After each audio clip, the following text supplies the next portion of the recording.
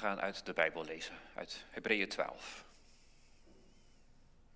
Streef ernaar in vrede te leven met allen en leid een heilig leven.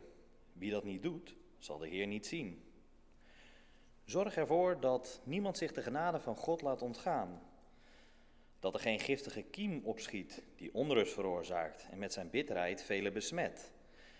En dat niemand overspel pleegt of het heilige zozeer minacht als Esau, die voor één enkel bord eten zijn eerstgeboorterecht verkocht. En verder met vers 22. Nee, u staat voor de Sionsberg, voor de stad van de levende God, het hemelse Jeruzalem, en voor duizenden engelen die in vreugde bijeen zijn, voor de gemeenschap van de eerstgeborenen die in de hemel ingeschreven zijn, voor God, de rechter van allen, en voor de geesten van de rechtvaardigen die tot volmaaktheid gekomen zijn, voor de bemiddelaar van een nieuw verbond, Jezus, en voor het gesprenkelde bloed dat krachtiger spreekt dan dat van Abel. Achterop raken. Daarover gaat het gedeelte dat we net lazen, achterop raken. En soms zie je het gebeuren tijdens bijvoorbeeld de Tour de France. Je hebt een wielrenner, die zit in een groepje andere wielrenners. En langzaam maar zeker komt hij achterop te raken. Hij kan het net niet helemaal bijhouden. Eerst is hij de laatste fietser. En langzaam maar zeker gaat de rest net iets harder dan hij. Eerst rijdt hij er 1 seconde achter, dan 2 seconden, dan 5 seconden, 15 seconden. En hij is de groep kwijt. Het kan ook gebeuren bij een wandeling. Een bergwandeling door de Alpen, door de Ardennen.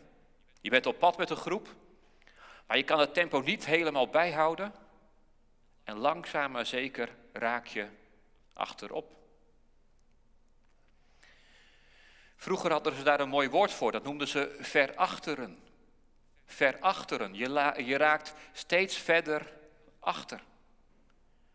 Kan gebeuren met je bedrijf. Het gaat niet echt goed met je bedrijf en je raakt eigenlijk steeds meer achter. Het gaat ook over de planten in de tuin. Ze kunnen verachteren als ze niet tot bloei komen, als ze niet doen wat ze willen, wat moet gebeuren. En ja, dus ook in je geloof kun je achterop raken. Kun je verachteren. Daarover gaat het gedeelte van net, daarover gaat het eigenlijk in heel Hebreeën 12. Er is aan de mensen van Hebreeën zoiets als genade gegeven. Ze hebben iets gekregen, maar wat bedoelt de schrijver daarmee? Wat is dat eigenlijk, genade?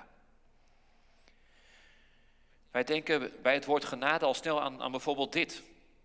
Er houdt iemand een pistool tegen je hoofd en jij gaat dan roepen om genade.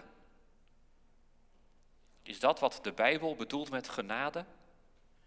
Is God iemand die een pistool tegen je hoofd houdt en dat wij dan moeten gaan smeken om genade?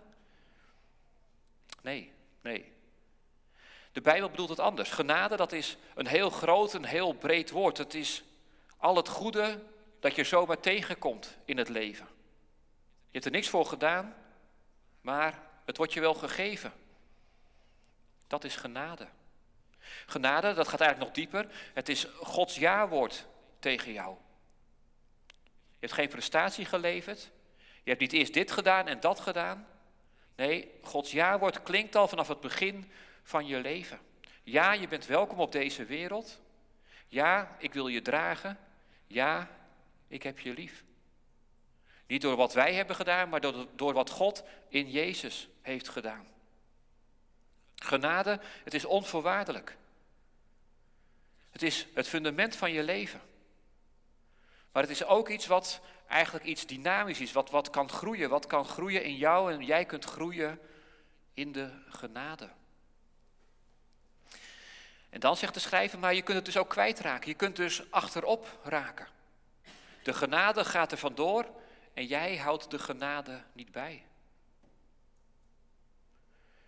Bijvoorbeeld als je het onvoldoende laat gelden in je leven. Je leeft er niet echt van, het is niet echt je basis.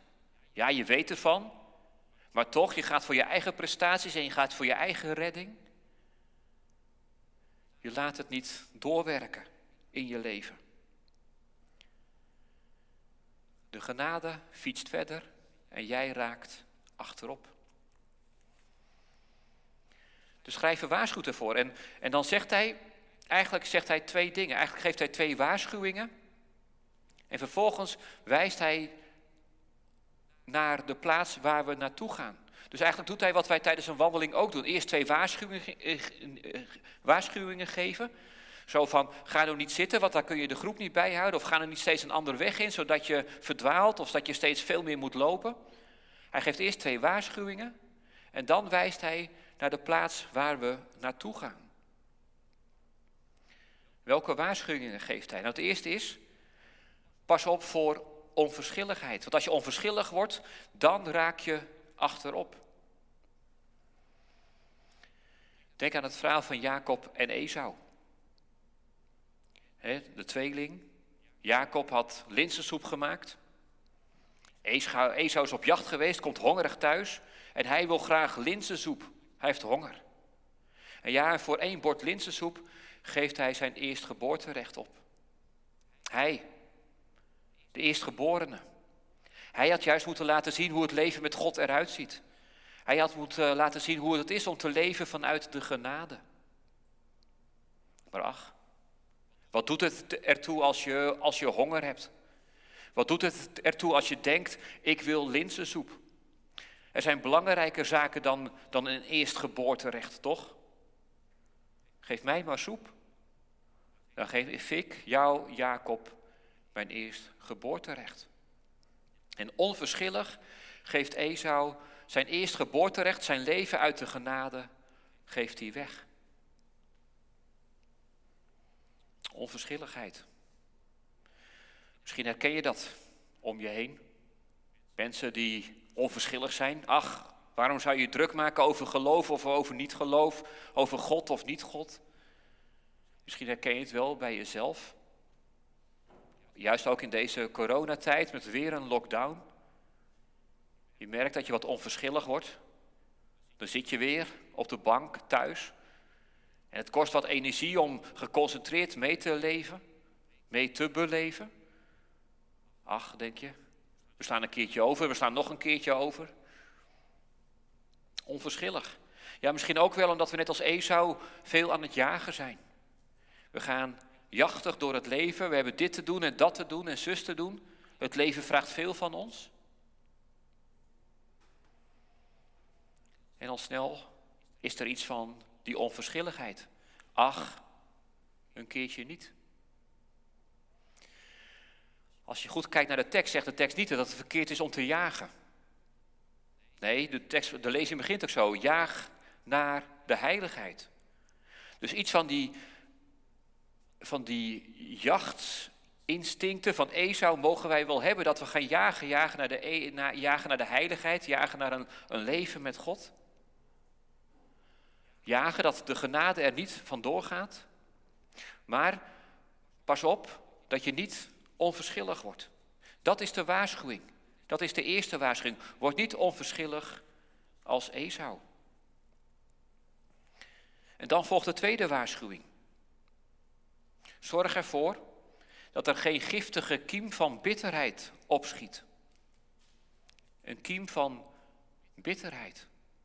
Oh zeker, wie genade heeft ontvangen, wil ook graag uit genade leven.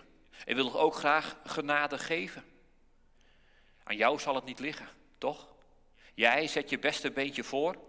Jij zet je in om de vrede te bewaren. Jij straalt graag welwillendheid uit naar de ander. Geen bitterheid, geen wantrouwen, geen afgunst. Maar ja, dan die houding van de ander die jou raakt. Die teleurstellende ervaring.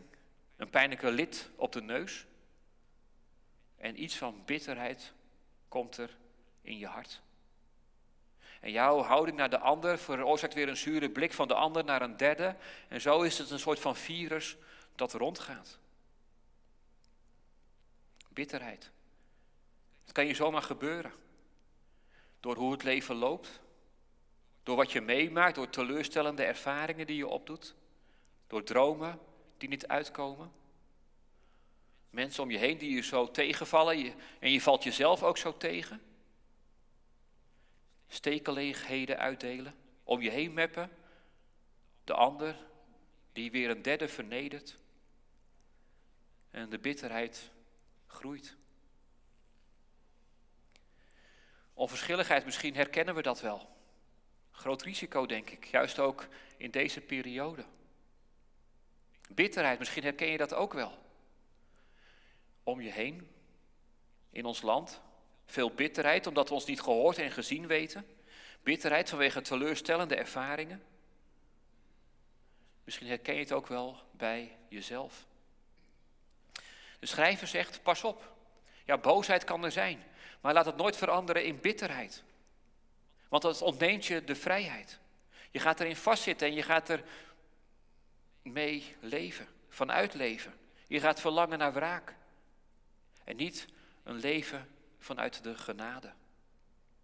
En zo zegt de schrijver, fiets de genade weg. Als je onverschillig achterblijft, je blijft zitten terwijl de genade wegfietst. En zo fietst de genade weg.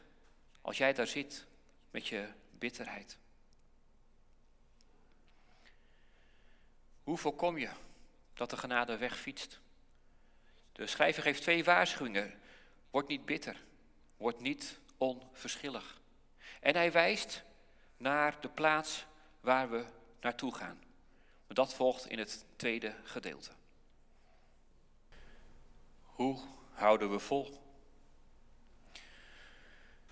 De schrijver neemt ons mee naar een stad. De stad waar naartoe we op weg zijn. En we staan bij de poort en hij geeft een rondleiding. Het is het hemelse Jeruzalem, de stad van de levende God. Het staat boven de poort geschreven, stad van de levende God. En dat woord, levende God, vind ik zelf altijd ook weer een woord dat aan het denken zet. God is de levende God. Hij werkt ook vandaag, hij werkt ook nu. Maar uiteindelijk is hij thuis in die stad, in het nieuwe Jeruzalem. En we gaan met een gids mee, met een schrijver mee, de poort door. We gaan de stad in. En hij laat ons zien hoe de stad eruit ziet. Hij laat ons de hoogtepunten, de highlights zien. En als we door de stad lopen, dan zijn daar duizenden engelen bijeen. In vreugde, in blijdschap. Een groot feest, het is een groot festival. Ze skanderen alle macht, alle rijkdom, alle glorie, alle kracht voor het lam dat geslacht is. Wij kunnen onszelf nauwelijks bedwingen om mee te gaan doen, om mee te roepen, om mee te zingen, om mee te feesten. Maar de schrijver gaat door en wij gaan door. We komen mensen tegen. Overleden mensen staat er. Ze worden de eerstgeborenen genoemd. Esau was de eerstgeborene, maar die wilde geen eerstgeboorterecht. Geef mij maar soep. Maar sterven in Jezus, dat is ook opnieuw geboren worden als eerstgeborene. Jezus is de eerstgeborene uit de dood en wij delen in zijn opstanding. Als we vertrouwen op hem, zijn wij ook eerstgeborenen. Het zijn, zo schrijft dan de schrijver verder, het zijn de rechtvaardigen die tot volmaaktheid gekomen zijn. Volmaaktheid, daar verlangen wij naar, dat wij tot volmaaktheid komen. En dat bereiken we hier op deze wereld niet. Maar we bereiken het wel. In het nieuwe Jeruzalem, tot volmaaktheid gekomen, ons hart gereinigd, ons hart vol van liefde. Ons leven in overeenstemming met Gods ontwerp. En daarom die aansporing, hou vol, raak niet achterop, ga mee tot het nieuwe Jeruzalem aangebroken is en gekomen is. Dan komen we tot volmaaktheid. En dan neemt de schrijver ons mee naar het centrum van de stad. Daar is God, rechter van allen. Rechter in het licht verheven. Hij zal de dingen rechtzetten. Ook dat is een groot verlangen op deze wereld, dat dingen worden rechtgezet. Omdat er heel veel kwaad is, dat zomaar verdwijnt, dat niet wordt bestraft. Hij brengt gerechtigheid. En de gerechtigheid zal stromen als een rivier over deze wereld. Het onrecht wordt aan de kaak gesteld. En daar is ook Jezus. Jezus de middelaar. Daar is de kracht van het bloed. Hij is het centrum van de stad. Hij is het lam dat geslacht is en de leeuw uit de stam van Juda. Daar zijn we naartoe op weg. En daarom dus zegt de schrijver, geef dus niet op. Verachter niet. Blijf niet achter. Ja, soms gebeurt het. Tijdens een wandeling. Dat je moeite hebt om het vol te houden, om bij te blijven. Hoe belangrijk dan dat er mensen om je heen zijn die zeggen, hou vol, ga mee. Want eigenlijk is het een aansporing voor de gemeente. Hou elkaar vast. Zoals dat klinkt in Psalm 122. Kom, ga met ons, doe als wij. En als je dan toch werkelijk niet vol kunt houden, als je dan toch werkelijk op dreigt te geven, en je raakt achterop en de groep gaat verder en je blijft achter, dan komt er vanmorgen iemand naar je toe. En hij zegt, hier, brood voor onderweg. Hier, wijn, drink, eet. Neem mijn hand en ik neem je mee. Hou vol, volhard. Raak niet achterop en grijp die hand van Jezus Christus. En uiteindelijk zal hij je meenemen naar het nieuwe Jeruzalem. En als gemeente, hou elkaar vast voor zover mogelijk. Kom, ga met ons en doe als wij. Psalm 122. Amen.